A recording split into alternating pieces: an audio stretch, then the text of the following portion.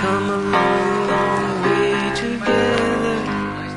Through the hard times and the good, I have to celebrate you, baby. I have to praise you like I should. Well, hello there. It's the moment you've all been waiting for. Except for me. Except for me, Evan. It's time for the Praise Song Cruncher Marathon. This is where we finally get to all the praise songs which you've wanted us to crunch for oh so long. We finally get to it now today on Table Talk Radio. Yeah. Okay, let's start by talking about the Cruncher, why it is that we do this little thing called the Praise Song Cruncher. And then we'll start getting into the song. So this is actually on our website. You can go to our website, tabletalkradio.org, and then go to the articles thing, and then right there, the Praise Song Cruncher. And this is a little article that Pastor Wolfmueller put together. How long was this? 3 years ago? Ages ago. Yeah. When I was like 4 years old. This is the one thing you've written that's gotten the most miles on Table Talk Radio, at least. I know. I am trying to figure out how to reproduce the magic of the Cruncher, but it's tough. This is tough. Well, we came close with the how to tell if you're being emotionally manipulated by a youth speaker. Yes. That's along the same vein. And that'll all be on the survival guide. Now, the reason why this came about is because, look, there's this big controversy about music in church, and the question is, with the introduction of praise music, is this good or bad or what? And the problem is, really, when it comes to asking, you see a song and then you want to try to evaluate it, and the one question that we're trained to ask is, does it have any false teaching? The trouble is, and I started to notice this a while back, you would ask that question, and that question wasn't enough, because because oftentimes there's no teaching at all. So because you don't have any teaching, you don't have false teaching. It's like asking a fire hydrant if it has false teaching, or a tree if it has false. There's just no teaching at all. So we wanted to develop a tool that would help us get our hands around the praise song and the content and what it's going after. And as we started to look at this, we realized that a big thing that the praise songs had in them was a strong mystical character. It was about plugging into the divine power source, and the song is going to plug you in, and then you're going to be zapped. Okay, now what's wrong with that?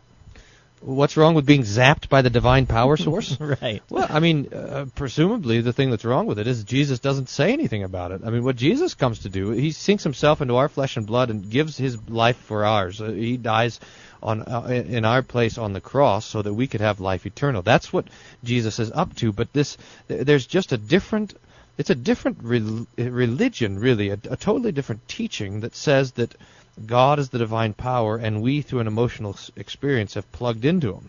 It's not the gospel. The gospel is that Jesus has come into our sin and died for us on the cross, that we stand in need of reconciliation and redemption, and Jesus, through his death and resurrection, provides that.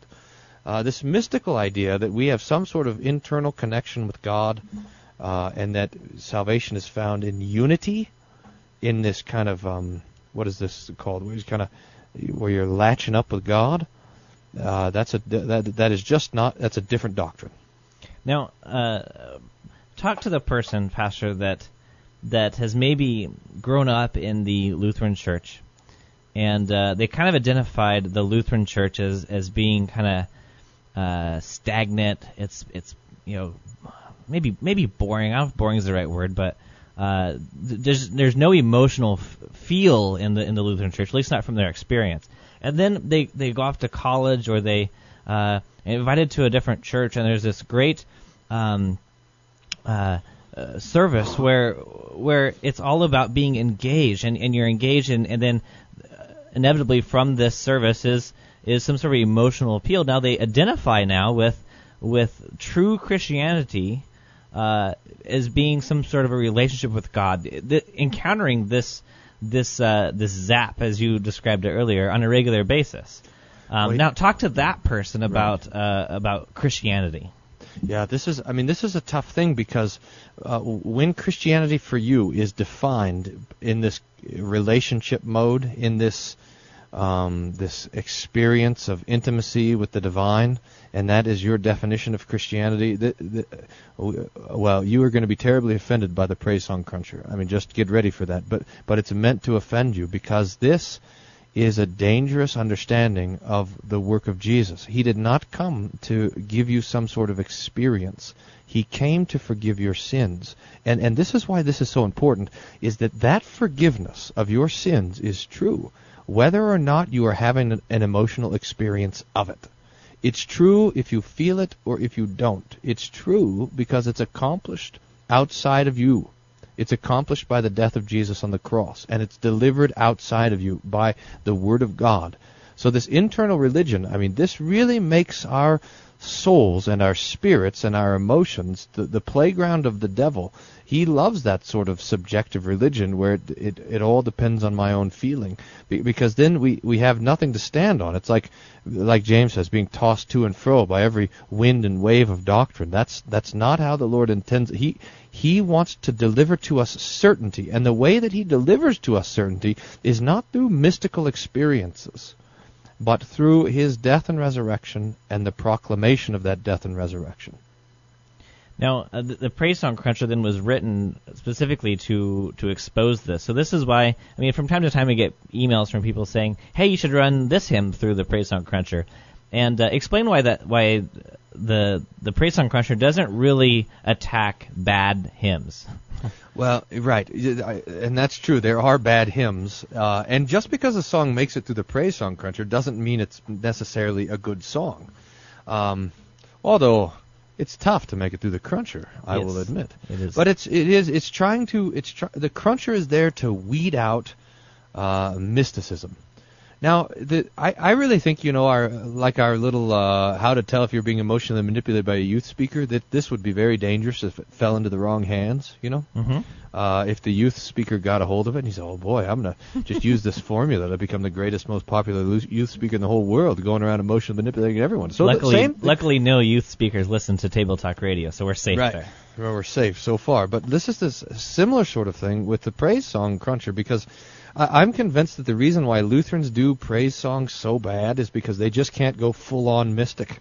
I was at a praise service just the other day, and I was thinking how terrible this is, because they have no idea what the goal of this. But if you talk to like a professional, real-on, full-on praise song guy, they're going to be clear that the goal of the worship time, the worship experience, is to lead people into the presence of God. And how do you know if you're in the presence of God? You just know it. You feel it. It's an internal sort of thing. It's to shape this experience. And so we want to. That's why. I mean, that's a particular aspect of the praise song that we're getting after in the Cruncher. Right. So the point is that and this is something we note in this whole discussion of worship style. I mean, I hate that people think it's all about style, but that praise songs and hymns have two entirely different motives. They have two different goals. They're not even in the same camp. So this is what we do with the Praise Song Cruncher. Now let's go through this. Pastor, talk about these questions which you ask on the Praise Song Cruncher and why you put these together.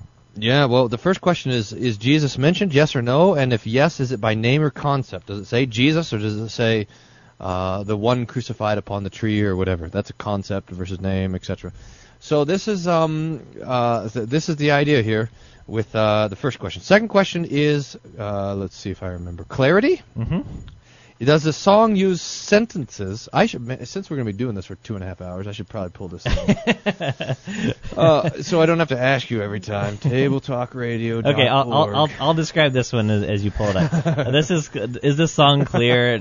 Wondering if it uses sentences with subject, verb, and object, or sentence fragments. Because one way to really draw in the mystic to create an experience is to use sentence fragments. So there's some ambiguity of what is being said here. When you use sentences, you make exclusions because you're making points with sentences. But when you talk in abstract with like poetry, then you really start to create this experience. Yeah, that's right. So these sentence fragments, this kind of visions and picture language and things like this are part of the mystical experience, to where you're not actually saying anything. You're using words to communicate not an idea, I mean, an idea, but not an actual, real sort of concept. So you're creating impressions. That's what it is. You're creating, and this kind of, your mind is now being impressed with different things. This is part of the experience. That's right. All right. Third question is mysticism. Where in the world is this on our website, by the way? Here it is. Praise Song Cruncher. Got it. Yeah. So mysticism. This is really the meat, the beef of the Praise Song Cruncher. Is it subjective or is it objective? Is the song about the things that God has done, or is it about my own emotions and experiences? Does the song repeat the same phrases over and over in a hypnotic mantra? So that's both a material principle of mysticism and also a formal principle of mysticism. In other words, you could probably sing an objective song in a mystical way. The mystical way of singing is this constant repetition, etc. So this is the mysticism question, and 10 is objective, and 1 is subjective. So if you're doing well, you have the high numbers. If you're doing poorly, you have the low numbers. Right. Okay, I found it here, by the way. Number 4 is law and gospel. So this is the proper distinction, right? So we're looking in the preaching of the law, that being the commandments or the things that God demands of us. And so what we're looking for in the law is that it shows the wrath of God, that it shows us that we're condemned by the law. We don't ever want law teaching or preaching to teach us that we can do that which God commands us, because of the fact of the matter is we can't do. We're born sinners, and we can't please God. The only way we're pleasing before God is by the gospel, and that is the pure gift of salvation and forgiveness, won because Jesus died on the cross in behalf of us. He took that wrath of God in the law and put it upon himself, which is good news for us, given for us. And so now all we want is this properly distinguished. So we want the law to show us our sin and the gospel to show us our salvation. And this must be properly divided in a praise song. Yeah, that's right. That's important. I mean, anything that comes into the church has to have this distinction, law and gospel. I mean, that's what the Lord is doing in His Word, and so everything in the service, everything in church should be constantly revolving around these two poles of law and gospel. So we want our music to do that as well. Yep. And then the last one is what you were talking about before. Is it any false doctrine? Right. And oftentimes we've noticed this pattern that when it's unclear and very mystical, then you can't even answer this question. So, does it have any false doctrine? If you can't answer the question, that's particularly bad. I was going to, for this show, come up with a super equation where you have J plus C over M minus F or whatever. I forgot to do that. I was working on it for a couple days, but I couldn't quite. That's all you got done those 2 days, was working on this formula. Right, that's right. Okay, well let's crunch some praise songs, shall we? Yes. All right. All right. These were all submitted to us, by the way, to our email address, questions@tabletalkradio.org. I didn't pull any of these from Facebook. Because I'm against Facebook. You didn't? These are all straight from email? It's true. Oh, man, our poor Facebook fans. That'll teach them. They want to get on Facebook after this. Dear Facebook fans. Oh, man. All right. Well, I'm so sorry. I apologize. Maybe after Evan goes off the air, I might do a little praise song crunching just for you guys. Just a little. Except for I don't know how to do the show by myself, but I'll figure it out for our Facebook fans. All right. Well, this first one is submitted to us. It's called Resurrection. It's by Nicole Sponberg, I think is how you say it. Here's the song Resurrection. I sit in silence, wondering what led me to this place. Wait, now, hold on, stop it right there. Can you have a song that says, I'm sitting in silence? You're actually singing something. I'm already stumped. When all my efforts seem like chasing the wind, I've used up all my strength, and there's nothing left to give. I've lost the feeling, and I'm numb to the core. I can't fake it anymore. I love these praise songs that are talking about the problem of being a praise song. At the end, I'm in need of rest.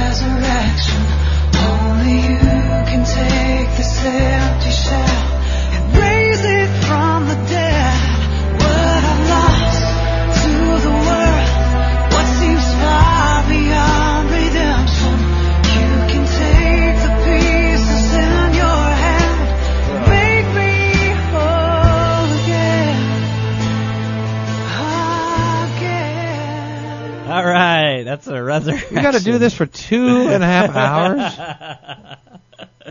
Oh, I hope it doesn't take that long. Oh, man. I think I've got 7 on the list. I hope it doesn't take us that long. All right. Jesus. Is Jesus mentioned anywhere in this song? This song is miserable. This is like the picture perfect mysticism nonsense. I mean, Yeah, this is one of the worst ones today. You start off with a bang. Let's see. I'm reading through the parts you didn't play. You speak and all creation falls to its knees, whatever that means. You raise your hand, calm the waves over the raging sea. Hey, now maybe that's a mention of Jesus. You calm your hand and calm the waves. That's what Jesus did. I remember that. You have a way of turning winter to spring. That's what Santa Claus did in the Chronicles of Narnia. You make something beautiful out of all the suffering. That's maybe a tip to the last part of Isaiah, beauty from ashes. Let's see here. Here I am once again. I'm in need of resurrection. And by resurrection, they mean like a shot of Red Bull. I mean, I don't. I described a Mountain Dew. This is the worst way to talk about the resurrection. No, I don't. Aside from the you raise your hand and calm the waves of the raging sea. That's the only That might mention be of Jesus. a slight tag of mention of Jesus, but just barely. I don't even think it's enough to count. So in concept, would that be considered in concept? Yeah, that'd be a concept if we're going to let it stand. But I'm just about not ready to let it stand because. Who Now else look would at it this. be? Why wouldn't it stand? Oh, hold on. Well, because it's so abstract. You speak and all creation falls to its knees.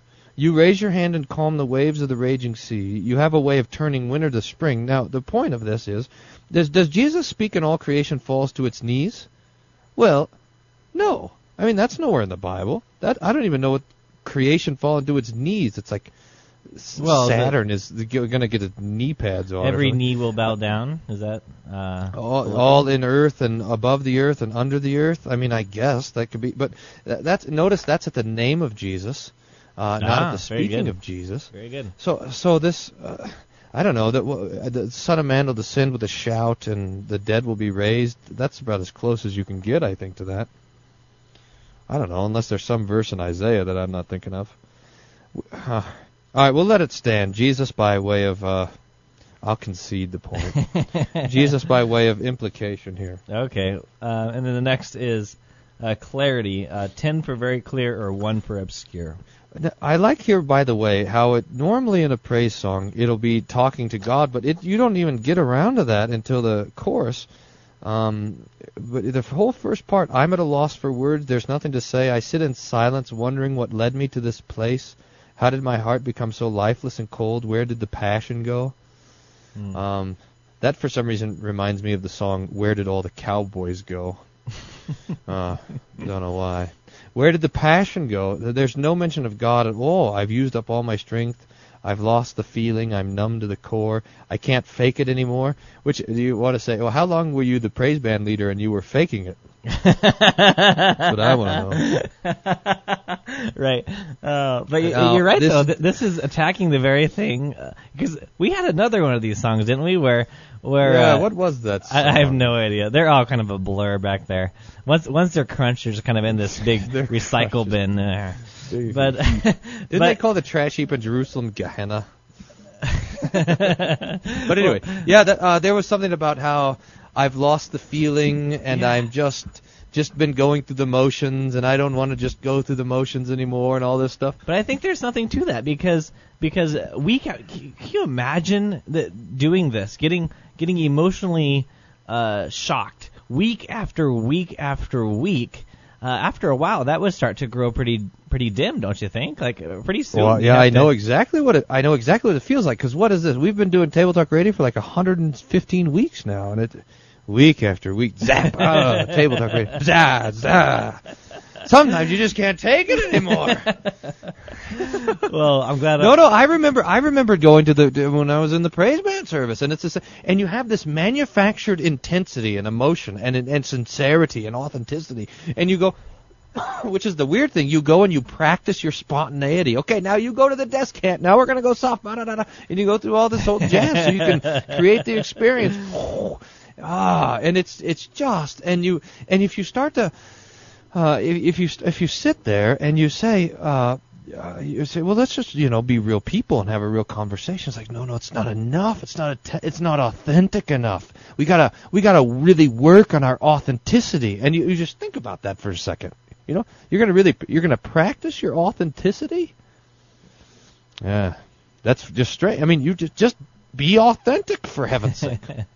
Don't practice it. He's like, well, I would think you're authentic, but you didn't practice it being authentic long enough.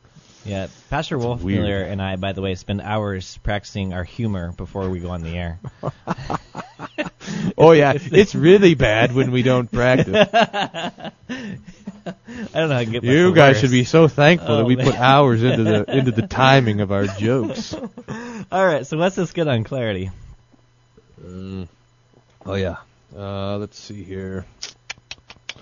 Well, it does use sentences, presumably. Here I am at the end, period. I'm in need of resurrection, period. Only you can take this empty shell and raise it from the dead.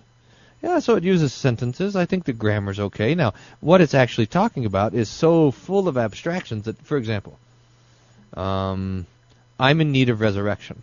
Now, normally someone would think, I'm in need of resurrection. That would mean that they're dead, and now you need to be raised to newness of life. But what it means here is that I've lost that love and feeling, I don't feel it anymore. We can crunch that. That's the kind of that's it for the praise song cruncher. I've lost that love and feeling. Anyway. So I'm gonna put it right in the middle. While it does use sentences, etc., I'm gonna put this at a 5 because that it talks in such abstractions. All my efforts seem like chasing the wind. I used up all my strength. There's nothing to give.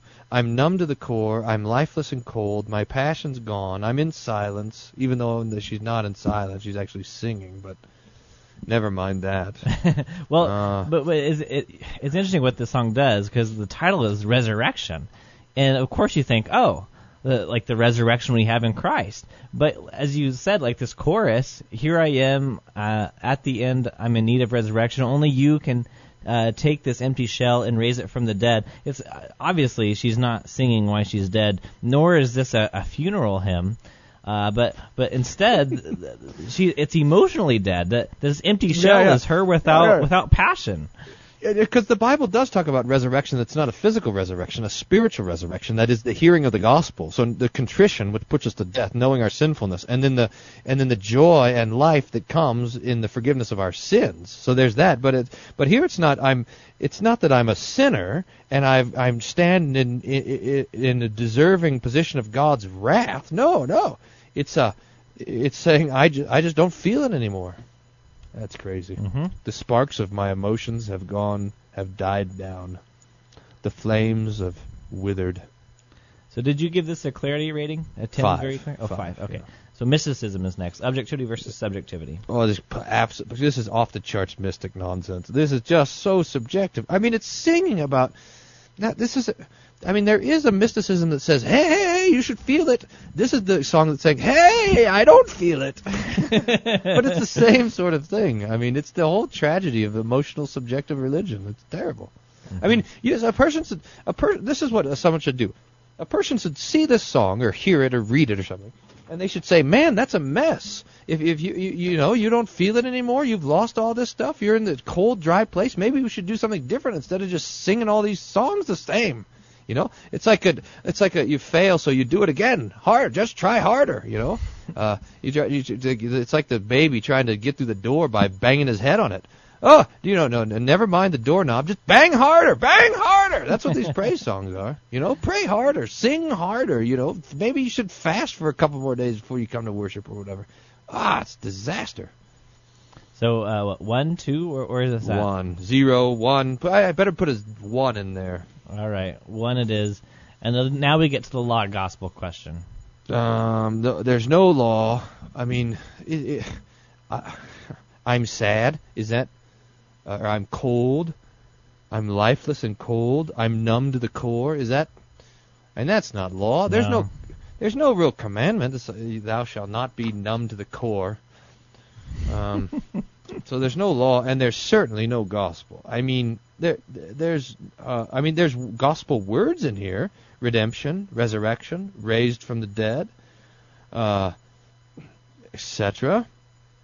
But it's not about actually doing those things. It's about just, getting back that spark. Come on, Lord, give me another little spark. Zap. Woo! Thanks. Now I don't have to sing this song again. Till next week. We'll have to call the spiritual AAA for a jump start. That's right. Just plug the spiritual jumper cables onto my ears. And Okay, so I guess I can't tell on that one. You have yes, no, or I guess it's no. We can tell that it's not there. No law gospel. Yeah, no law gospel. Okay, number 5. Is there any explicit false teaching? I think, again, this is going to prove the point. I don't think there's really any teaching aside from this mystical nonsense, which is false teaching, I will grant you. But it's, yeah. I mean, it teaches us, this is the false teaching of this song. It teaches us that our greatest need is to feel close to God. And that is nowhere near our list of needs. It doesn't matter if we feel close to God or not. We are. And so that's the false teaching here. All right. You ready to do another one? Ready. Next. All right. This next one is Hands of the Healer by Eddie Kirkland. This is how it goes. Man.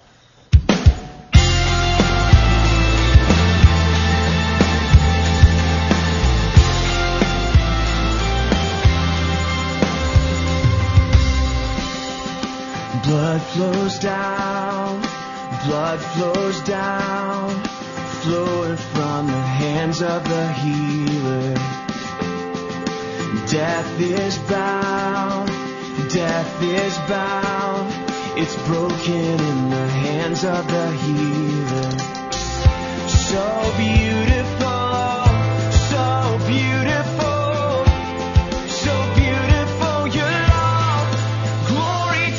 King who gave his life, glory to the Lamb of sacrifice, beautiful and broken, holiness and love, glorious the wounded hands of God.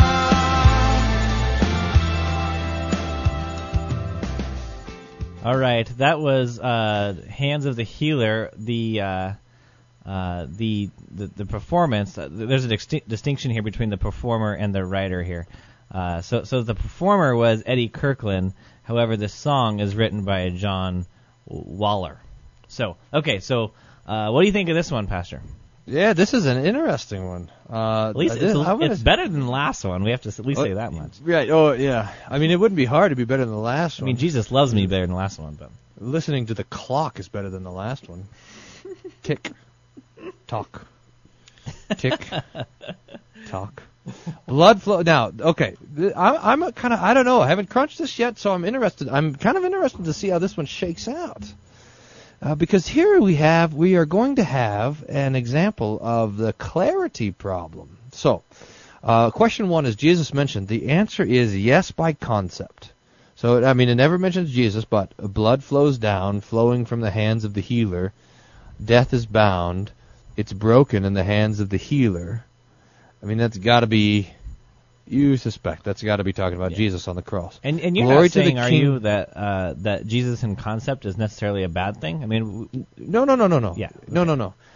Because the reason why that Jesus mentioned by name or concept is to allow him being mentioned by concept and not by name. Although it is very interesting how often Jesus will be mentioned not by the name of Jesus. That's an interesting kind of side note. But it's to allow for Jesus being mentioned without Jesus being mentioned. So that's why the question is there. okay, good. And no, it's not a bad thing. In fact, in sermons and especially in hymns and poetry, to mention Jesus by what he's done, etc., by his different names and titles, that's good. Sure. Okay, now we have clarity. So beautiful, oh so beautiful your love. This is one of these. This is really a phrase song. You didn't get to the part where it says, "Glorious the wounded hands of God," and then next it says, risen life, purchased by the hands of the healer, sanctified, how precious are the hands of the healer. So beautiful, oh so beautiful your love. And then in the end, oh so beautiful, the hands of love, so beautiful, oh so beautiful, so powerful. Oh yeah, so powerful, the hands of love. This has these phrases, then these sentence fragments: beautiful and broken, holiness and love, glorious the wounded hands of God. So this is this is really one of these word picture songs. It's impressing upon our mind the picture, presumably, of the crucified hands of Jesus, which is not necessarily a bad picture to meditate on, although we'll talk about that a little bit more. We will. But it is not really talking about in sentences. And when it does talk in sentences, for example, the first sentence, blood flows down, flowing from the hands of the healer, death is bound, this sort of thing. It's not 100% clear. This clarity question is helpful also because one of the things that praise music goes under the guise of is that these old hymns are hard to understand. And that these praise songs are more accessible, Mm-hmm. But I would like you, if you were, for example, visiting from India and you're a Hindu, and it says, beautiful and broken, holiness and love, glorious the wounded hands of God. Would you have any idea at all what that's talking about? No. Okay. Just checking. So we're going to put this is going to kind of rank low on clarity. Your point being that you have to sing songs like this, you have to already have some knowledge of the Bible, which isn't necessarily all that accessible then. Right. Purchased by the hands of the healer, sanctified, how precious the hands of the healer. That's just, by sanctified is one of these words you're not supposed to use, apparently, because nobody knows what it means, but it probably just fit with the number of syllables they needed there. I think the problem here is that, and it kind of exposes the dirty little secret of the praise song business, is that it's not really for unbelievers. It's really for people who grew up in different churches, and you're going to steal them away with the mystical experience.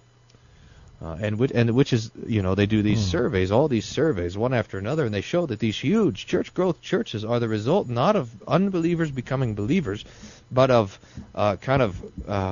delinquent members of other mainline denominations becoming active. And that's what's going on. So, anyway.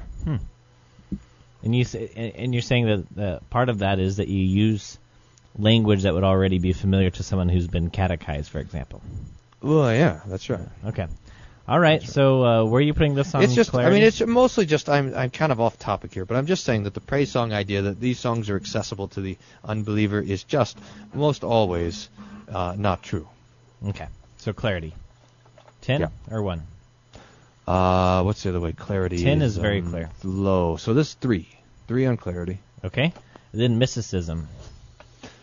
This now is much, much more objective than the previous song, Resurrection, talking about something outside of us, namely Jesus and his death on the cross, his hands, his blood, his binding of death by his death on the cross, etc. So this is, because it's talking about Jesus, this is not nearly as mystic as before, which is good.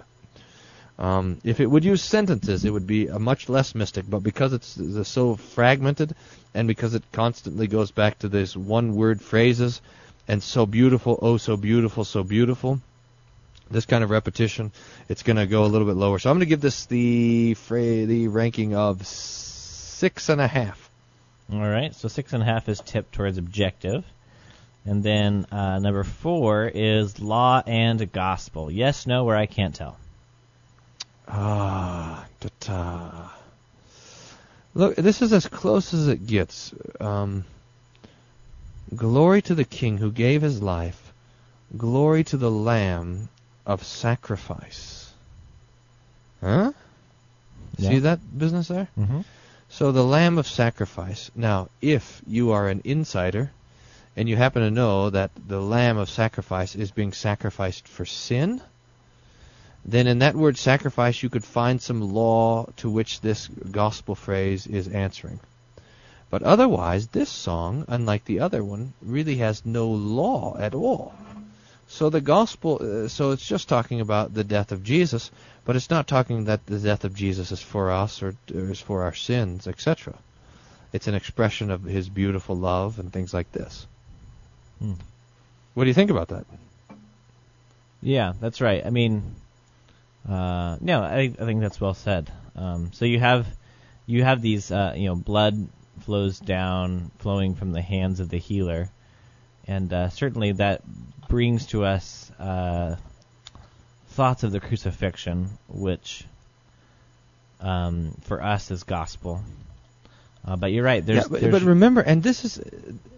Oh, go ahead. I'm sorry. I was just going to agree with you that there's no real issue of sin or why that sacrifice is being done here.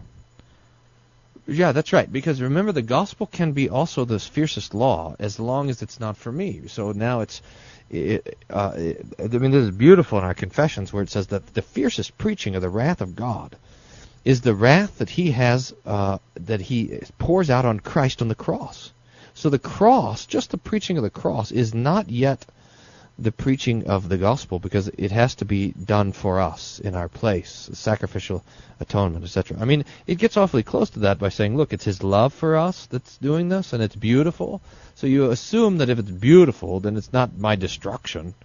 But still, it's just it doesn't get there. I mean, it talks about the cross, but it doesn't get to the gospel.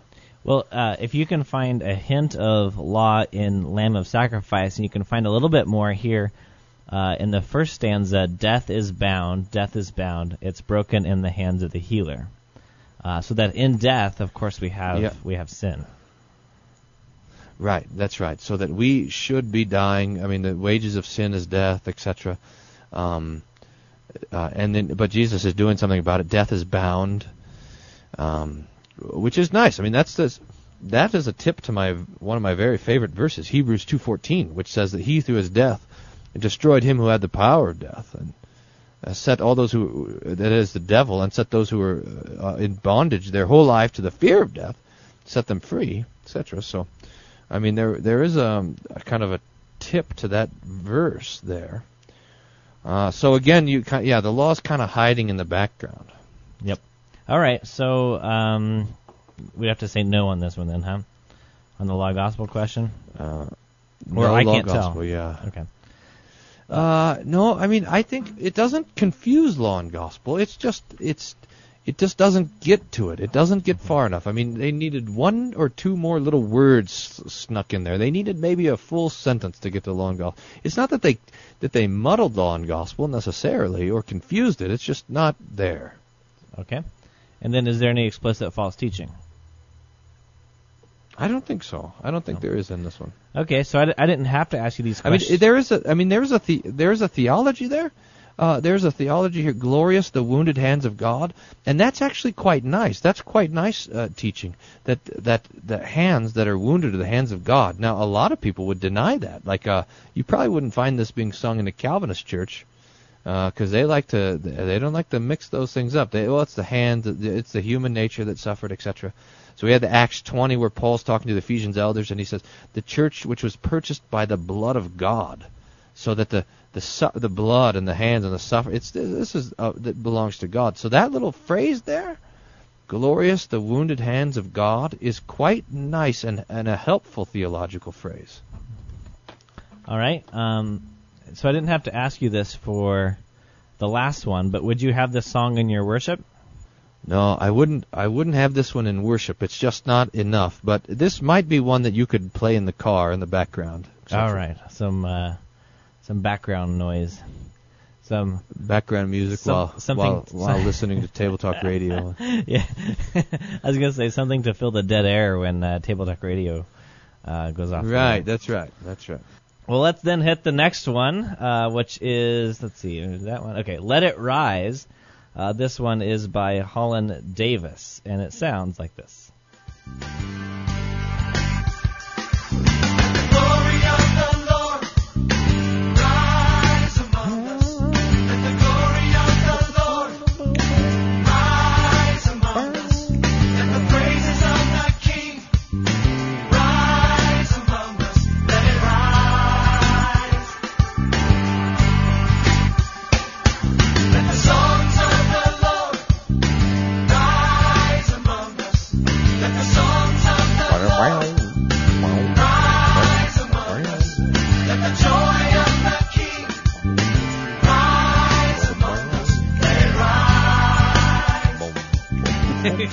I like the bass line on that one. Now, I want to point out that pretty intense. This song has the same intent and purpose and motive as the other songs, but with a different tactic.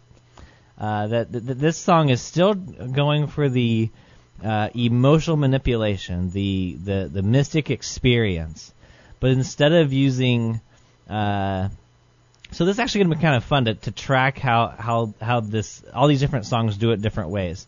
So instead of if using that's your idea of fun, then I'll talk to you off the air. Instead of using this language, particular language in this one is does it by the beat and by the sound of it and the repetition. So take it away, Pastor. I don't know if this is repetitious. Look, this is, how can you call this repetitious? Let the glory of the Lord rise among us. Let the glory of the Lord rise among us. Let the praises of the King rise among us. That's you're different. right. That's Let it completely rise. different. Yeah, you're right. Yeah. Let it rise. Let the songs of the Lord rise among us. Let the songs of the Lord rise among us. Let the joy of the King rise among us. Let it rise. Let it rise. That's great. And then look at the end here. Let it rise. Ooh, ooh, ooh. Let it rise. That's, I think, a triune reference there, the triple ooh. Yeah, that's what it is. Yeah. Ooh, ooh, ooh, let it rise. I thought at first this was going to be talking about secret pizza recipes or something, or 11 of the Pharisees and Sadducees, but perhaps it's not. Perhaps, I don't know. I mean, we have to sit here and act dumb because people say, oh, you're just a bunch of dorks because you actually are reading the words. And we have to say, look, I don't know what it means. Let the glory of the Lord rise among us. I do not know what that means. I mean, I can guess what the person Nobody wants reads it the to mean, words but when they're singing this. Come on. Nobody cares what the words say. We just need to get that bass guitar back the guys out. in the back, Where is that? turn up the bass! Yeah, we need Boom. Where's that bass line? There it is. There we go.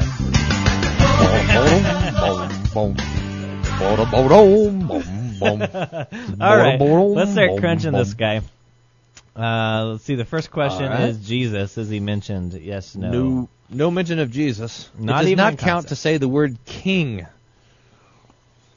I mean, and Lord. See, this is the point. I mean, Lord and King could refer to Jesus if you had some other indication that it was referring to Jesus, but apart from that, you can't, because the Lord could also refer to the Father or to the Holy Spirit, or if you're singing this with your Zionist Jewish friends, to just the God of the Old Testament, or whatever. If you're singing this at the Muslim food bank, look, it's so. If you're singing this, you could be singing this in Britain, and then you could be singing to whatever the senator is, the Lord, the House of Lords, and all this. King. Yeah. So it is not enough to just use the titles Lord and King. You got to do a little bit more, guys. Got to push it a little more, Holland Davis. Yeah, they're gonna have to do a little better to please the cruncher. The Table Talk Radio cruncher. Okay, number 2 is a song. Which is, clear. I will admit, hard to please. It is. No, there's no clarity here. I mean, it's trying to sort. I'm sitting here looking at this and really actually asking my question. What does this mean? Let the glory of the Lord rise among us. Now, I mean, I know what the glory of the Lord is in the Bible, right? I mean, in the Old Testament, it's the pillar of fire by night and the pillar of cloud by day. In the New Testament, it's the incarnate Jesus, whose flesh hides the divine glory. But I don't know what it means for it to rise among us. I mean, like, you remember the Great Pumpkin Patch, Charlie Brown? Remember that? And Linus is there in the pumpkin patch, and here comes, was it Snoopy or someone? He goes, ooh, and the pumpkin kind of goes up from the middle. Ooh. This is all I can think of, some ooh in the middle. Ooh. I mean, what they want us to be saying here is maybe not so poetic, but let's all get really excited so that we have an experience of the divine in our midst. Yeah, that didn't fit lyrically, that so would they tip the hat. Let's all get real excited so we have an experience of God's presence. Boom, boom, boom. Boom, boom. Oh, you should start writing praise songs, man. I know. I'm gonna write praise songs and go on the stump as a youth speaker. Yeah, we got to do that. We got to host a conference. Throwing It'll money be like at the Table Talk Radio conference, and you come learn how to write praise songs, and then how to do youth speaking again. You can do the praise song section, and I'll do the youth speaking section. That's right. We'd have to do super select groups, a weekend with Gagline and Wolfmuller. Oh, that would be a big hit. Your life will never be the same. That's for sure. Okay, next. Look at this. Let the songs of the Lord rise among us. That means let's all sing real loud. Let the joy of the King rise among us. Let's all get real happy. Then now look at this one. Let the Spirit of the Lord rise among us. This. Now look, for you doubters out there, for you haters, for you, for you who doubt that this is all about mystical experience, look at this word. Let the Spirit of the Lord rise among us. Do you see what that is saying? It's saying that by our activity of worship, we are drawing the active presence of the Spirit who will give us an indication of His presence. This is just pure mysticism. Crazy. We're putting way more thought into this than the writer of the song did, I mean... come on. Look, listen to the poet. The poetry here. Let it rise. Oh, oh, oh. Let it rise. That is poetic. I'll give it to you. Yeah, but I question whether Mr. Davis put that much thought into this. I mean, he's probably thinking. But is it what this could whole be idea of bouncy, rising? Let the glory of the Lord be manifest in the external word among us. Man, I want to say that, but it doesn't fit. So, what other word is it? Rise. I just put in the word rise. What does it even mean for this stuff to rise? It's just this. But I'll tell you what it means. I know now. It's come to me in a mystic experience. I've got a vision. It's because all of this talk is about this ascent. There's all this ascent language. Let me pull up this thing I threw on the floor. Hold on. Because there's this language of ascent, of ascension, of being drawn up into the spiritual life. You know what I'm talking about? That's mysticism. You could take this empty shell and raise it from the dead. This being lifted up. This whole business of being lifted up, and it's here again. So it's rising among us now. This impulse for this lifting, and where does this come from? I'll tell you, since you asked. It comes from Gnosticism, which says that the flesh and all this earthly stuff is bad, and we have to ascend to. Now, some people of you would say, well, that sounds like Calvinism. That in the Lord's Supper we ascend to have communion with the divine nature. It's the same thing. That we got to somehow be lifted up out of this earthly experience, because now it's too dirty and mucky for God to get involved down here. He's got to kind of pull us up, kind of stretch us out, so that now we can have the experience of the purity of what it is up there. It's terrible nonsense. Was that what was behind Charlie Brown and the Pumpkin? Probably. It was Gnostic? No. I think the Great Pumpkin is probably not Gnostic. Oh. Because if you have a deity that's a pumpkin, that's not really Gnostic. Okay. I'm glad you made that distinction. Well, good. I'm helpful. We could crunch Charlie Brown and the Great Pumpkin. It's probably coming up here. It's October now. Yeah, it probably is. Okay, where are we? I used to love looking for Charlie Brown and the Great Pumpkin, and now my kids don't even like to watch it. I mean, hey kids, look, Charlie Brown and the Great Pumpkin's on. I can see that too. Don't you guys want to watch Charlie Brown? Yeah. Watch Charlie Brown. Let's watch Hannah Montana instead. I know, that's right. The Thanksgiving special is going to come on. Where Snoopy has to cook the chicken because Charlie Brown only knows how to butter the bread and peppermint patty and all that. It's like, come on, guys, look. The same thing goes on with video games too. Come on, don't you want to race me in Mario Kart? Come on. Yeah, Dad, we've outgrown it. I think I mean, the one kind of creepy thing about Charlie Brown is I was always kind of creeped out by the music. It was so dissonant. I don't know. Someone who's an expert in music can crunch that for us. Yeah. Let's see. We were talking about clarity, and this was not clear, so we gave it a 2. And then just now, and mysticism. then mysticism. Also, this is, I mean, this is just it is your kind of bouncy mystic. It's not your real kind of mysticism, real romantic sort of mysticism. But this is the song that you play at the beginning of worship to try and get the hype up, right, and then from here on out you start slowing the tempo down. You take it down. Yeah. And that's important because if you don't have the bouncy song at the beginning, then it's harder to bring them down from just like a normal state. You actually have you got to do the roller coaster effect. Oh yeah, that's right. So You're right about that. You're 100% right. So this is also 2 on mysticism. That means very mystical, right? Yeah. Very subjective. Yeah, okay, good. And then law gospel. There's nothing. Look, there's nothing here. Yeah. Okay. Then you got nothing. Then 5 either. There's no teaching. So, would you even have this one in your car? No. Not even for the bass line? I would let it rise out the skyline. Come on, the sunroof. Listen to this bass. Let it rise. Oh, come on.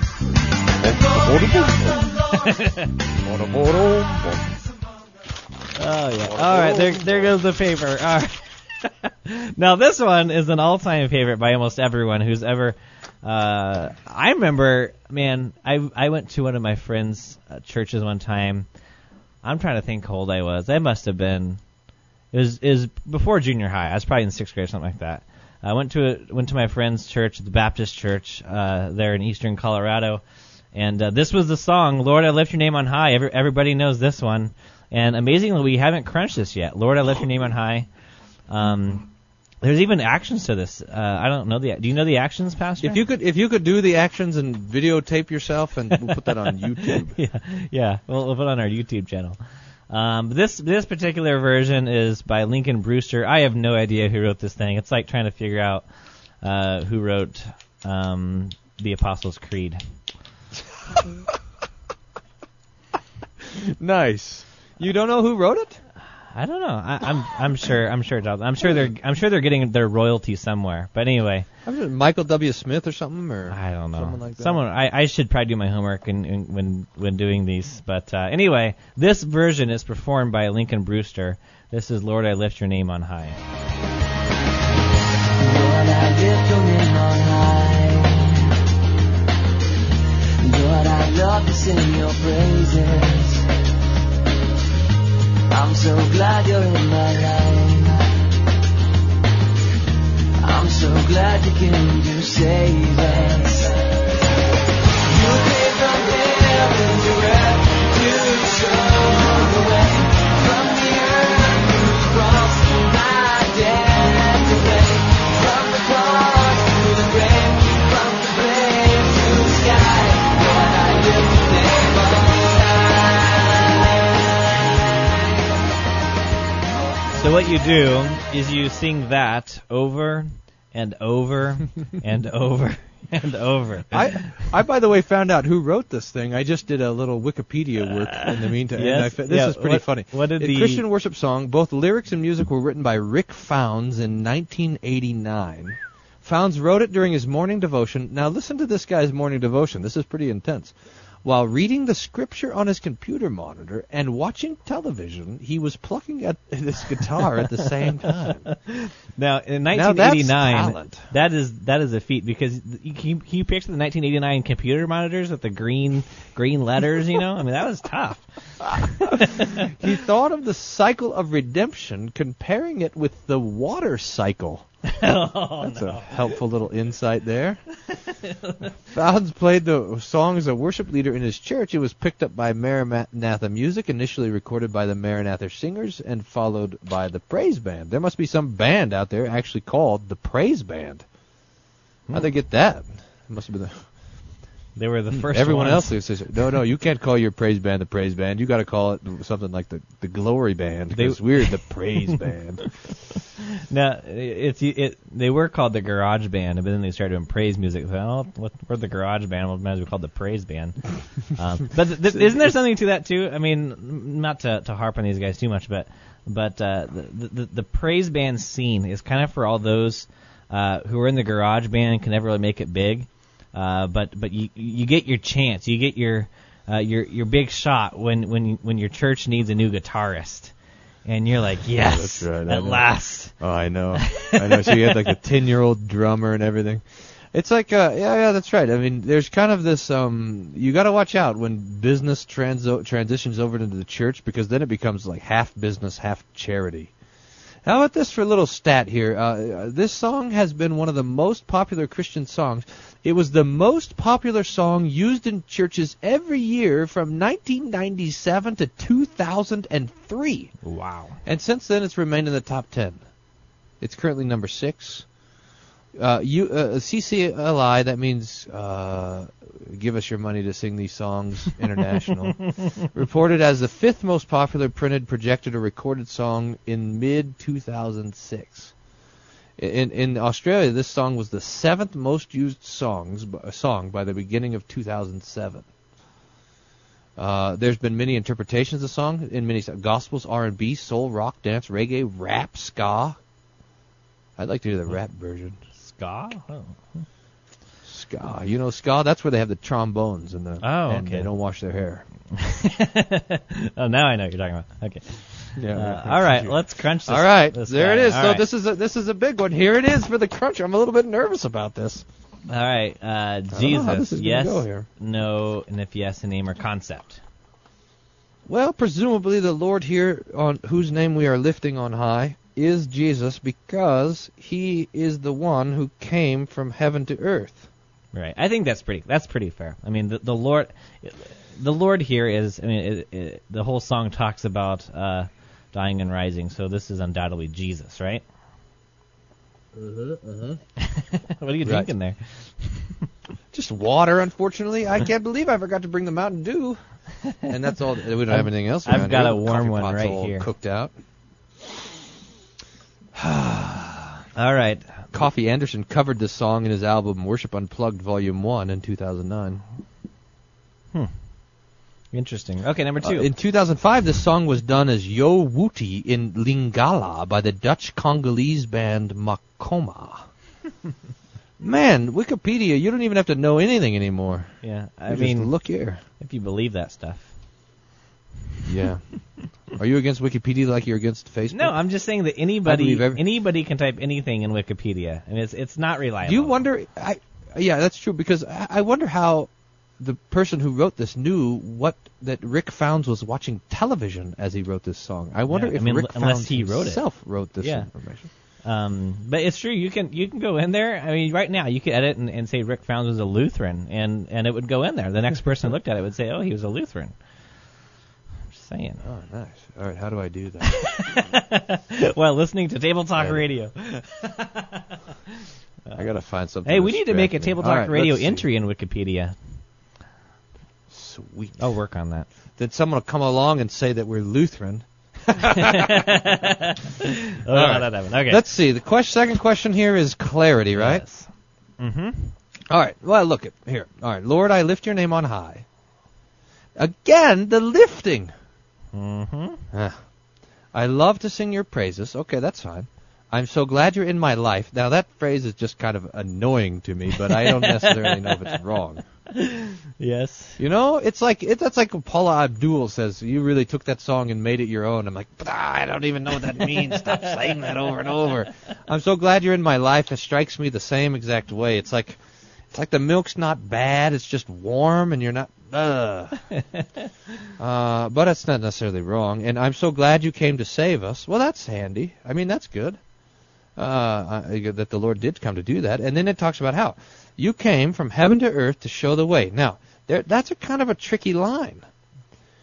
From the earth to the cross, my debt to pay. That's also slightly awkward, but the debt to pay is right. From the cross to the grave, from the grave to the sky, that's fine.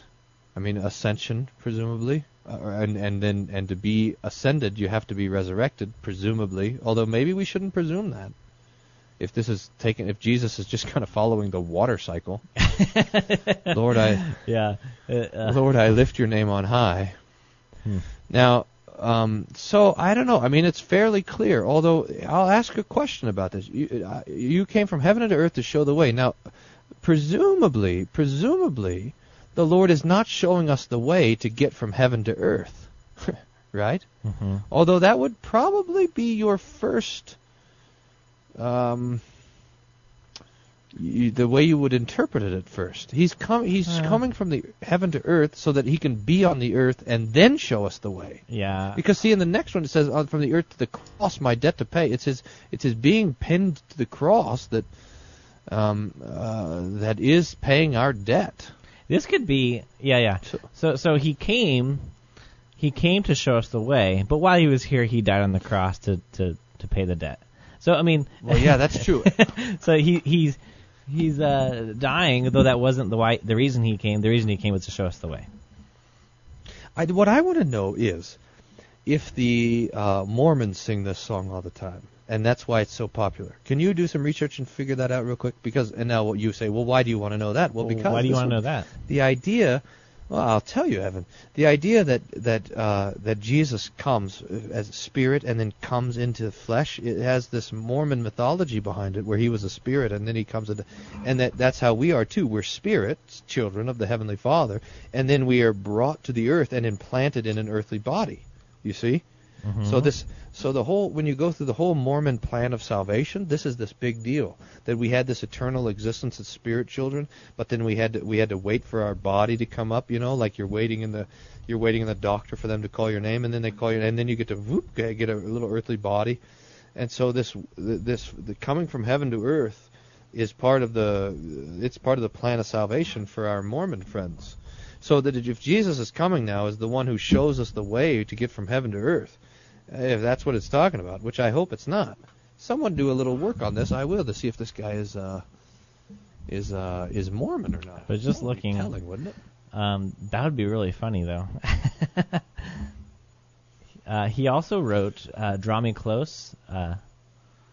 Jesus, draw me close. Do we know that? Have we crunched that one? Jesus, draw me close. I don't know. Yeah, we'll have to look into that. I don't see any. That'd be interesting. Official website. Here's his official website. Yeah. All right, but let's keep on going here. Okay. Oh, did the music come on? Sorry. No. That's. Oh yeah. That might be me. I don't know. Okay. The next one is then mysticism. Is it? Did you give a clarity rating? Well, it's kind of. I mean, aside from that phrase, it's fairly clear. So I'm going to say. I mean, what? 7. Okay, 7 on clarity. Yeah.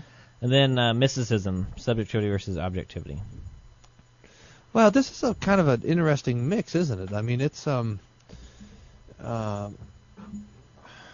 think it's mostly objective, isn't it? I lift the your Lord, name on the high. thing that Okay. the Lord is doing. It's kind of. We get this again. Here's what the Lord has done, but it comes back to now that we're the ones that are lifting His name on high. It's kind of half and half, but I don't know. Let's let this sit as a 7 also. Okay. Then the next question is law and gospel.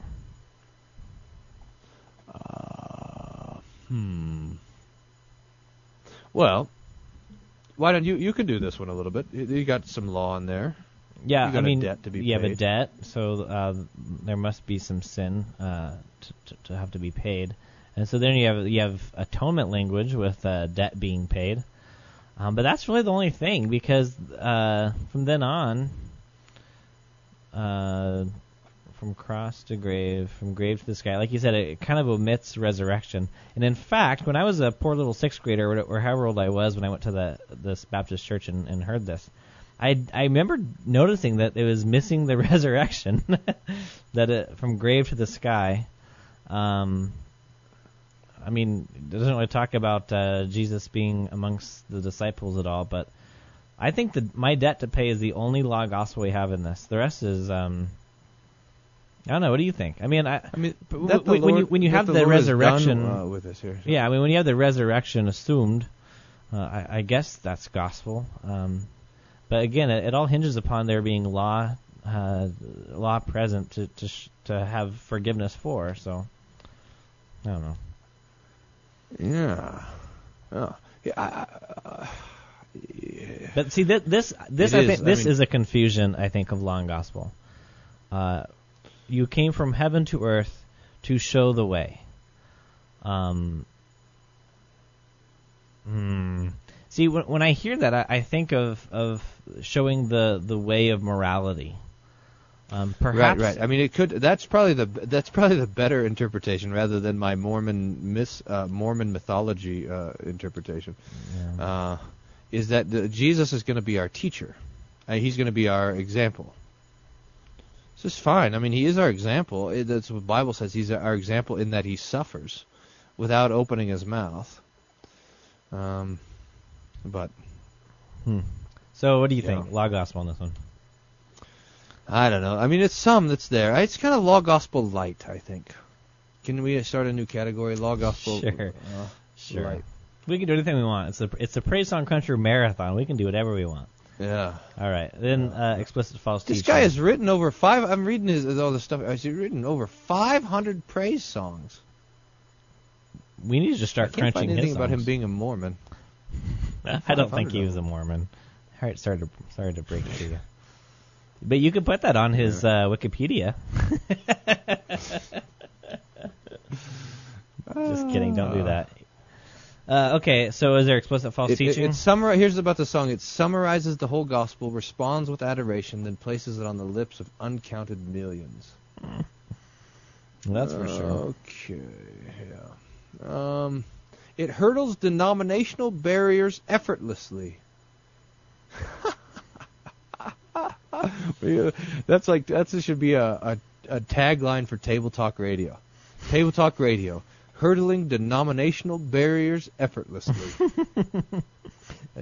Too bad it's just not true. As we have, what do we have? Like 2 ELCA listeners and the two Calvinists that are out there that have blogs. They listen to us. 2 Calvinists and their 10 blogs. Oh boy. Yep. Okay, what's the next question? Clarity, mysticism, law gospel, false teaching. No. I mean, this show the way thing could be better. We would change that line. You came to heaven and earth to save us. Just change the words right here. Yeah. Save us. Well, that's what it says earlier, apparently. You came to save us. Okay, well that's. I put this song as all right. This song would be all right as a children's song. Are someone gonna fuss at me about that? I'm gonna let it stand as a kid's song, like Jesus Loves Me, or with that line change. No, I think even before. I mean, I think you can explain show us the way. Okay. So put that one with I am Jesus, little lamb, and Jesus loves me, this I know, and maybe Jesus loves the little children. Maybe under all those, though. Yeah, under all those. And I just want to be a sheep. Okay. The next one is called We the Redeemed. Again, I don't quite know who authored this, who actually wrote the lyrics, but this performance is... Don't worry, I'll find it. Yeah, you do the research. This is performed by Hillsong, We the Redeemed. Oh, Hillsong, my favorite. There is nothing like your love. No exchange for all you gave. To be welcomed into life, so I can know love would save. What? Now forever to belong. Walk with you for all I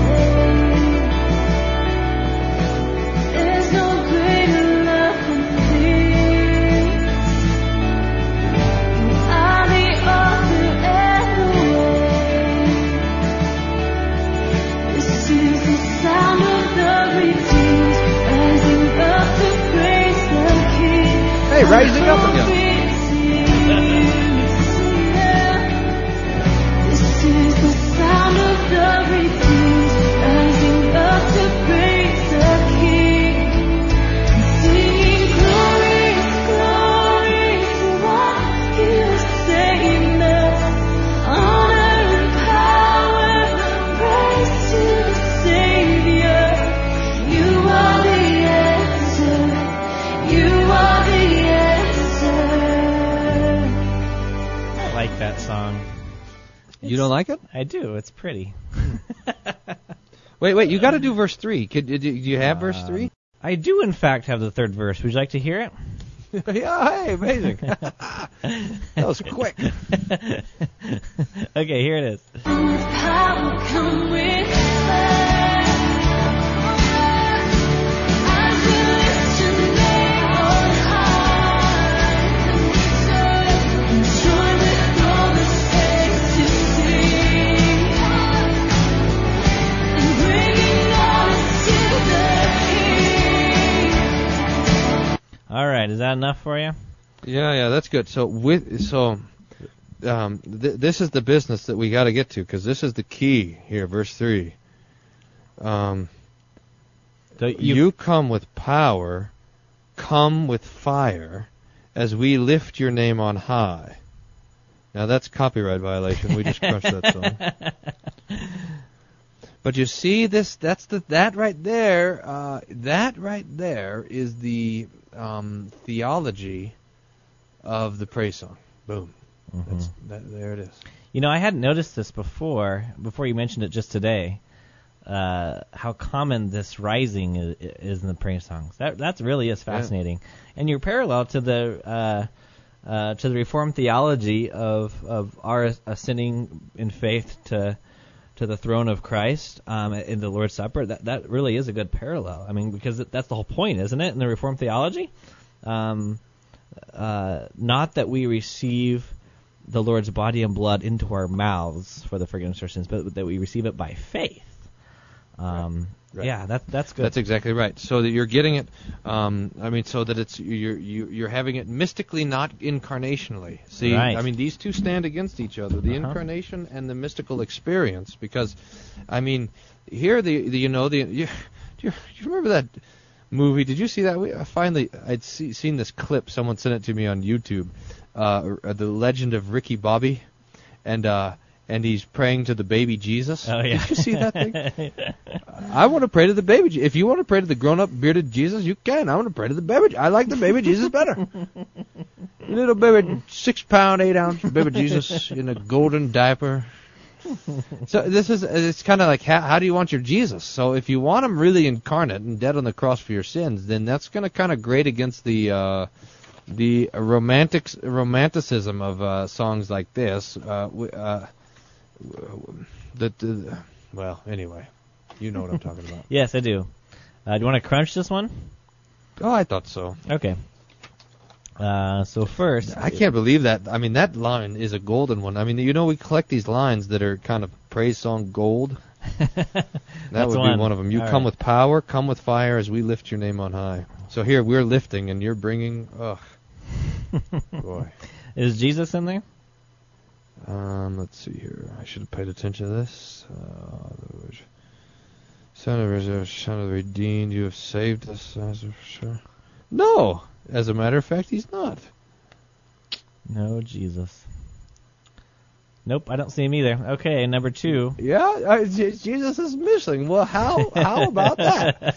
You had hoped he would come to this party, but here. There's honor and power and praise to the Savior. There it is. Oh, there it is. See the Savior in the chorus there. So you gotta assume that Savior is Jesus. Yeah. Fair enough. So he's mentioned. I mean, barely. He sneaks in there, like through the side door, but Jesus who makes it in. He snuck in the back door. You are the answer. You are the answer. It says. Look, and it says here, Jesus, honor and power and praise to the Savior. You are the answer. What I want to know is, what is the question? Because the question, who will save me from my sins, then it's right, Jesus is the answer. But if the question is, why am I so cold inside, or whatever? How do I get this old shell going? Yeah, why is my mysticism so faulty? Surely it's not because I have an addiction to shopping or whatever. That don't make me change to become a better mystic. Now now Jesus is not the answer to that. How do I get the warm, fuzzy feelings? That is not the question that Jesus is answering on the cross, dear friends. It is not. Nope. Let's see where we at. So Jesus, and then clarity. Let's see. To be welcome to the life cycle. Sure. Should have been paying attention. You're so enamored by that. I think it's a pretty song, don't you? I like the music. Yeah, I was thinking as you were playing this song, as you got your falsetto and the guitar out, and as you were playing along there, Yep. that this is one of these songs that kind of is praise song magic. Yeah. Because and this line here where it says, "This is the sound of the redeemed rising up to praise the King," whenever you can manage to talk about yourself in third person like that. Oh yeah, that's great. Oh man. Yeah, it's yeah. something. It's moving. This is kind of a classic. Kind of a. This should be the example of how a praise song, a truly mystic praise song, should be written. Is this one? Yeah. So here we're singing to the Lord, and we said, "Lord, if you were wondering, this is the sound of the redeemed." It's kind of passive aggressive in a way. But this is the sound of the redeemed rising up. Don't forget, we're rising up to praise the King. This is. Oh yeah. Whew. I'm part of that. I'm part of that redeemed, making the sound. I mean, that kind of thing would preach. Take this to your preaching 502 class or whatever you got over there, and say, and you can try this trick. Say, "Oh Lord, you listen to us cry out to you, and you're listening to the sound of the redeemed ones, begging you for mercy." Now, our Hope Aurora listeners need to be paying attention to this Sunday sermon, because I think that might come into the sermon on Sunday. The Iron Preacher might slip that in the pulpit, so be careful. Yeah, that's right. Did anyone from your church listen to our show? Probably not. Yeah, huh? yeah, tons, like one or two. All right. That still come to church here, That's the problem. I have to tell people not to listen. They're all the Table Talk Radio listeners in your church are the delinquent members. They never come back because they hear the show. All right. So the elders go and call on them. Why'd you stop coming? Well, I tuned into Table Talk. The end. That was it. So clarity. Did you give this a clarity? Oh, I forgot to. I don't know how to do this anymore. You are the answer to what? I don't know. This is the sound of it rising up. That's all right. Our hope is in you. I guess that's okay. There's some. This is fairly repetitive. Now forever to be loved, to walk with you for all my days. There's no greater love than this. You are the author and the way. Now look, that would be. You could put those words in a different order and probably say something, but the way they are there. So this is fairly muddled. I'm going to put this for clarity at a 4. 4. Okay, and then mysticism. Yeah. Oh yeah. This is just. Again, this is like This is breaking the cruncher. It's instructing. I know the cruncher is like it's like a lemon juicer, and it's just like, how many more lemons? They're all so sour. I can't take it anymore. No, this is certainly mystic. Look at mysticism. Have you noticed now the less mention of Jesus, the more mention of mystic? Oh yeah. There's something to that. The incarnation and the mystic fight against each other. Now the mystic thinks, by the way, that it's fighting against intellectualism. The mystic thinks that they're always opposed to the rationalist, to the scholastic. Oh, you're just all into doctrine. This is what the mystic thinks that they're against. But really they're against the incarnation. And the intellectual, by the way, thinks that they're against the mystic, but not. They're also they're against the gospel. So you got these two tendencies. That's a witch ladder little insight there. But we have to. So the mystic is going to say, look, you always want everything to be so precise and so doctrinaire and so sterile and cold. And I say, well, yeah, you know me, sterile, cold. But it's just, but it's no. It's just we want Jesus in our flesh and sin on the cross. That's all. Yeah, I don't want to get plugged into the. Do you know this? We should. My praise song would be called "I'm a plug and you're the socket. Light me up." And everyone would go nuts. I could take it, Lord, I lift your name on high. Kiss it goodbye. Kiss the top of the charts goodbye, because we're tapping in. You're the power source. I'm the power needer of your source. So plug me in, and now I'm crazy.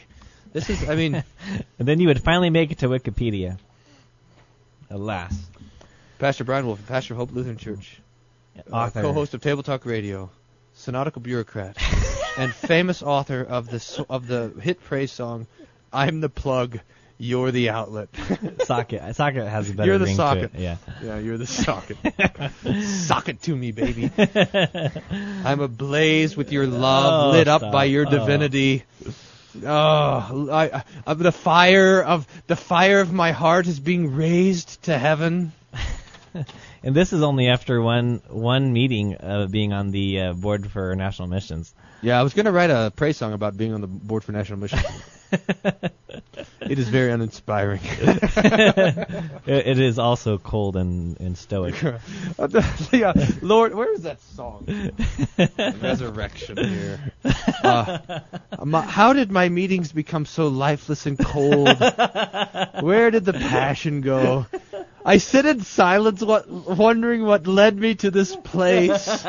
I'm at a loss for words. There's nothing to say. All my efforts seem like chasing the wind. This is the board meeting praise song. I used up all my strength. There's nothing left to give. I've lost feeling, and I'm numb to the core. Here I am. I'm at the end. I'm in need of a coffee break. Oh man, you got to sing that for your next meeting. Oh, brother. All right, Law Gospel. Is this how you can tell we're getting to the end of the marathon here? Law Gospel. Let's see here. So again, we have the word redeemed. This is nice that the word redeemed keeps coming to this song because that's a nice word, redeemed. I mean, it means Jesus paid the price to have us, to forgive us, etc. But it doesn't say anything. And what is this? Now, tell me what this line is. I think this is a false doctrine line, but it's at least a confusion of law and gospel. Verse 1, there's nothing like your love. Okay, that's fine. No exchange for all you gave. Okay, that's fine. To be welcomed into life so I can know the love it takes. What is that? What is that talking about? Love it takes for what? So, I know, and why am I'm being welcomed into the life so I can know? This is a purpose clause, and I do not know why then the love and the gifts of the Lord are there for the purpose of teaching me to know the love it takes. That is a weird one. That's a strange line. Yeah. Now, forever to be loved, to walk with you for all my days. That's like the poem, Footsteps. Mm-hmm. There's no greater love than this. You are the author and the way. So those are biblical names for Jesus, but let's see. I'm looking for a little law here. Honor, praise, you come with power and with fire. That would count as law, by the way. You mystics that think that's gospel, it's not. It's law. When the Lord comes with His power, this is not something to rejoice over. Everyone, every time this happens in the Bible, people run for it or get swallowed by the earth or, burn up, whatever. And that's law. The join of the saints to sing and bringing honor to the King. This is the classic mystical confusion of law and gospel, where you think that the gospel is the presence of God. Right. Mm-hmm. Yeah, that's the major theme, right? So we bring ourselves into the presence of God, but in doing so, just by the very nature, as we've seen, that we don't want to mention Jesus or the forgiveness of sins in it. And so that presence that you're bringing yourself into is the hammer of God, the law, the wrath. Because if you want to see the true presence of God, you should look at the cross. Actually, that's not really true, because we have the cry of dereliction, right? We have the absence of God. My God, why have you forsaken me? Yeah. That is God being forsaken by God, by the way, though. So we know the heart of God when we see the cross, because there He is forsaking His Son, and the point about that is He's not forsaking us. I mean, He's not forsaking you and me. Right. Which is a great comfort. But the point is, we always see that the presence of God in dealing with sinners is destruction. Is an element. Right. I mean, so. Right, and so you don't want it. But before you even get to that, the whole point of all this worship is that we're doing something. So now this, to point out to God that this is the sound of the redeemed, so that worship is now us bringing our praises and our noises and everything to God, and our thanksgiving, rather than what He's done. It's always understood as, worship is always understood as responsive rather than receptive, and especially not receptive of the gifts of the external word. So that's all law too. So, Okay, so this is a kind of muddled version of law and gospel. okay, explicit false teaching.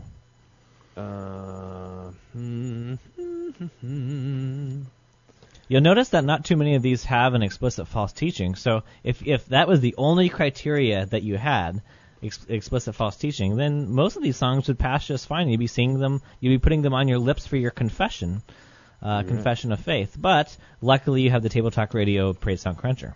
Lucky for you. You were thinking of that all day while you listened. Lucky for me, I've got this cruncher. No, I mean, really, again, this is what comes under, like all of them do, with high mystic, low objective content. This comes under the category of really no teaching at all. Mm-hmm. Right. Okay, so this one's crunched. Would you have it in your car? No. All right, would you have it crumpled up on your floor? Yes. So it is now, I can tell. Okay, It now is. this next one, I can tell already that you're going to like. It's called More Like Falling in Love by Jason Gray. Oh, no. Give me rules, I will break them. Show me lines, I will cross them. I need more than a truth to believe. I need a truth that lives, moves, and breathes to sweep me off my feet. It's gotta be more like falling in love than something to believe in. Oh. More like losing my heart than giving my allegiance. Caught up, called out, come take a look at me now. It's like I'm falling. Oh, it's like I'm falling. I was thinking that same thing. Oh.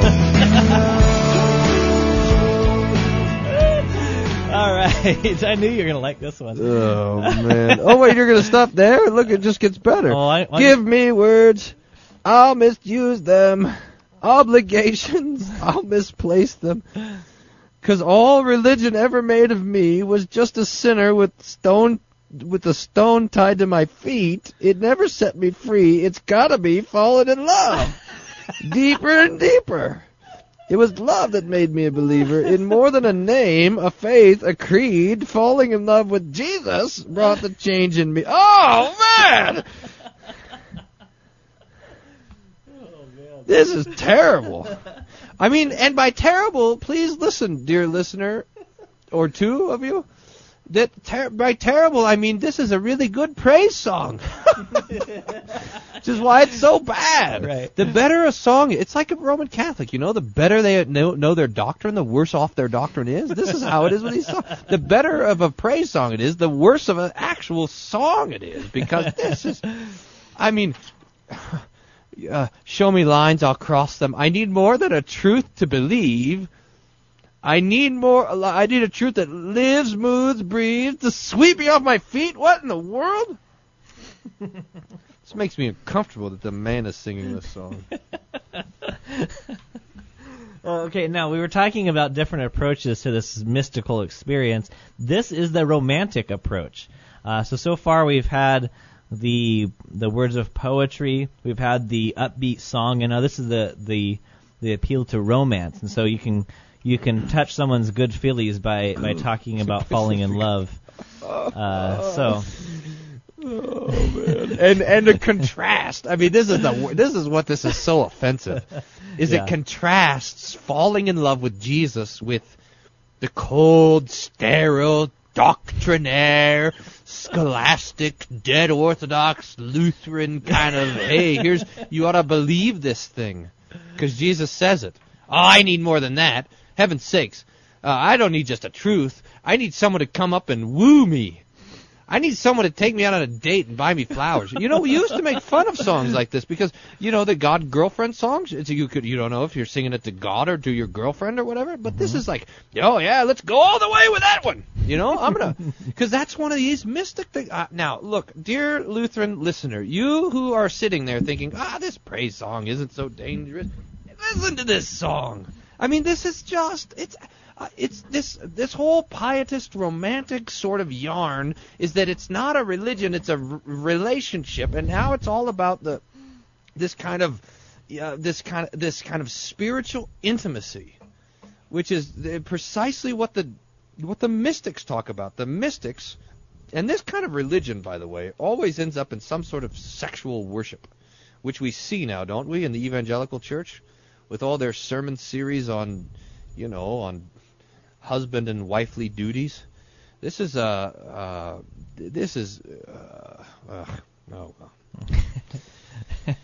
Okay, Jesus. He's mentioned. Yeah. Falling in love with Jesus brought the change in me. I wish I wish that he would write a new song and it would say, reading the words of Jesus brought the change in the way I write songs. I was just looking on the all-reliable Wikipedia site to see if he was actually a Lutheran, just out of curiosity. It does say he was born and raised in Minnesota. Probably then. So that's a possibility. In Minnesota, you got two choices, right? You're either the mean Lutheran or the nice Lutheran. Right. I'll just add it to his. It's probably true. I'll add it to his Wikipedia. Your Wikipedia says Jason Gray, probably a Lutheran. Then for the footnote, I'll put this song. Okay. You should add to his little Wikipedia thing there. His song, More Like Falling in Love, was crunched on the Table Talk Radio Crunchathon. There's an idea. Now, look at this. What do we... Oh, so Jesus. Now, yes, Jesus is there, but is this... Now, here's the problem. The name of Jesus is mentioned, but is this really Jesus? This is a very important question. Because we can't just, Jesus is not made out of Play-Doh. You can't just shape him any way you want. Is Jesus interested in more like falling in love than something to believe in, more like losing my heart than giving my allegiance? Is Jesus more interested, dear friend, in us losing our heart than giving our allegiance? I don't know. It all seems to me it's like two different kind of legalisms fighting against each other. I agree. But remember how we said look at this one though. Look at the second stanza, or maybe it's the chorus. More like falling in love than something to believe in. So you could ask this: is Jesus more interested in you falling in love or what you believe in? Yes. Yeah. Now that's a fine point, because you used to have in the church something that we called creeds, statements of faith. It was important. Now it's been replaced with something else, the Almighty and the Holy mission and value statement, or a value venture statement, and all of this. Now, the difference between a creedal statement and a mission statement is precisely this: the creedal statement says what God has done and we believe. The mission statement says what we're going to do. So a creed has the possibility at least of being gospel, while a mission statement, it's absolutely impossible that a mission statement would be anything but law. And this is it. It's the switch between faith and love. Love is always law. I mean, unless it's the love of the Lord for us, that's the gospel. But that's precisely what we believe. That's faith. So that our love for God or for the neighbor is law. The two commandments hang on this. Love your neighbor, love the Lord, love your neighbor. That's it. Love. Love is a summary of the law. So now, it's more like falling in love than something to believe in. What he's saying is, it's more like doing works of love and experiencing emotional things than trusting that the Lord has died for me, which is bad. I mean, that's just terrible. Mm-hmm. I'm just looking at this stanza too, because all religion ever made me was just a sinner with a stone tied to my feet. Yeah, I know. That's not the religion of Jesus, is it? I mean, this is an utter confusion. But we can read through the lines and see what he's talking about here, can't we? To be honest though, this is what kind of makes me think this guy was a Lutheran, because he would have to go to church every Sunday and say, "I, a poor miserable sinner." and that's just no fun. I don't like saying that I'm a sinner. Yeah, But when we come before God and we say that we are poor, miserable sinners, that nothing of our capacity has the ability to bring something worthy before God, that when we are completely taken out of it, then we must rely 100% on God. We must put our full faith in Christ if we have nothing to bring before God. But if we don't want to confess that we're sinners, but simply that we lack change, like this fast line, falling in love with Jesus brought the change in me, then we just need the motivation to do it. And in this case, the motivation is heartfelt love. Ah, yes. Where are we on this cruncher? I mean, look at that same thing. Give me words, I'll misuse them. Obligations, I'll misplace them. Because all religion ever made of me was this thing. So he says, I don't want words. I don't want obligations. I don't want rules. I don't want lines. I don't want truth. I want a relationship. Oh, please. Yeah, go tell your wife that you don't want truth, you want a relationship. See how that goes for you, bud. Oh, yeah. Let me know how that goes. I wouldn't know, but you let me know how that goes. Yeah, I can tell you it's not going to go well. Don't try that. No. Okay. I won't let that be my opening line then. All right. Where are we on this crunch? Did we do clarity? Did we do mysticism? Oh, there's clarity's bad. 3. Mysticism's off the charts. 1. Law gospel's miserable, completely confounded, and this song is has full of false doctrine. I mean, it's just the anti-doctrinal, pietist, mystic nonsense. If All you were right. wondering. Well, Crunched. I have good news for you though. Yeah. There is a possibility in this last song to earn Table Talk Radio points. Oh, good. And I will give you, Pastor Wolfmueller, 500 Table Talk Radio points if you can remember where this song that we're about to crunch came up in Table Talk Radio history. So man. sometimes you're gonna have to recall. I've been busy trying to block this out of my mind. Well, good. Then you won't get Table Talk Radio points. Because I want each new Table Talk Radio experience to be new. Good grief.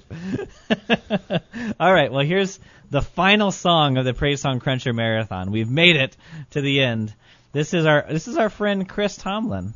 Hey, Chris. Good old Chris. It's been a while since we talked to Chris. I know. We need to get back on the phone again. Yeah. We can play some more contemporary or traditional. Sure. I can't believe you played that with him. He must have been like, God, this game is so stupid. I understand this so much better now. You see, the thing is that we could really be helpful to the guy. I mean, if we were to get on there and yeah, we need to get one of these other guys on and see what they think of our Praise Song Cruncher. I know. Maybe we'll call up Maybe we'll call up this last guy, Jason Gray, and see what he thinks of our Praise Song Cruncher. So you're like, yeah, I grew up Lutheran Church in here soon as. I would love to. If anybody knows Jason Gray personally, let us know. Send us an email, questions@tabletalkradio.org. I'm going to try to be his friend on Facebook. Okay. Anyway, while you check out his Facebook page, this is Chris Tomlin, God of the City.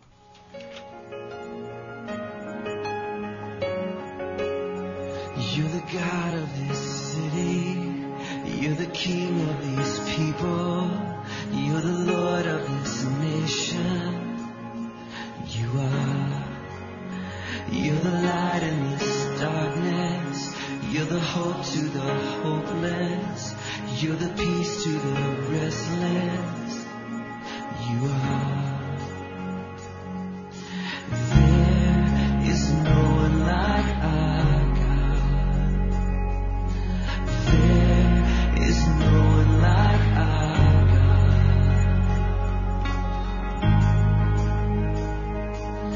For greater things have yet to come, and greater things are still to be done in this city.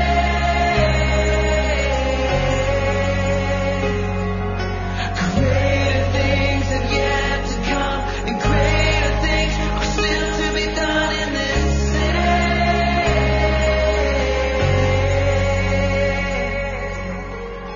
All right, Pastor, does that ring a bell? I do. I remember it, but I can't remember when we had it. Do you give up? I'll tell you. Yeah. Wait. Is this when we were doing the youth ministry thing? And? So we were doing our youth ministry survival guide. Uh-huh. Wasn't I singing along? Close. I remember singing along. The youth speaker we were crunching. Oh yeah, that's right. He was singing it.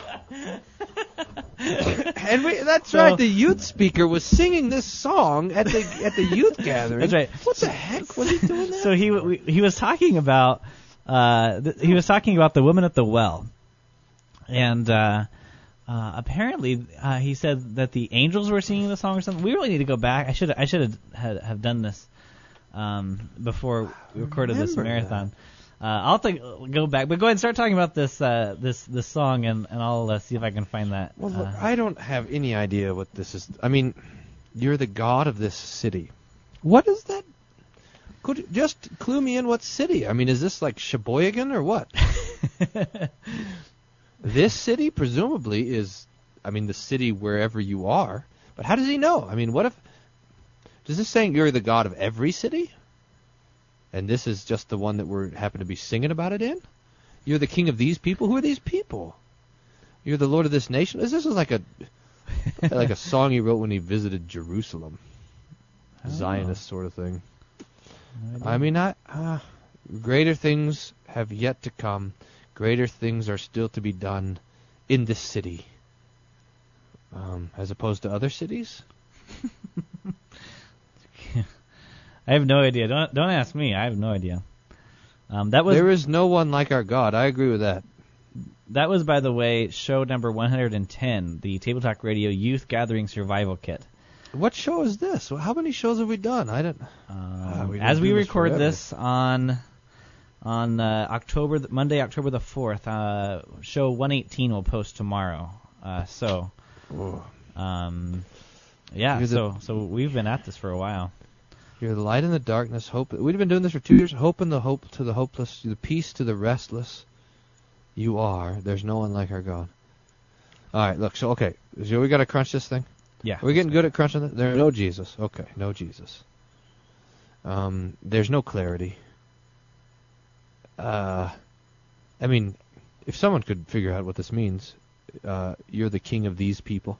I mean, the word "these" is, what would you call this? Like an exclusive pronoun or something? Or an exclusive participle? Well, no. What is that word for those little... exclusive conjunction. These as opposed to those. And yet, presumably, our friend Chris Tomlin sings this on tour. I wonder if when he goes out on tour, he sings this. You're the god of this city. Yeah, Alabama!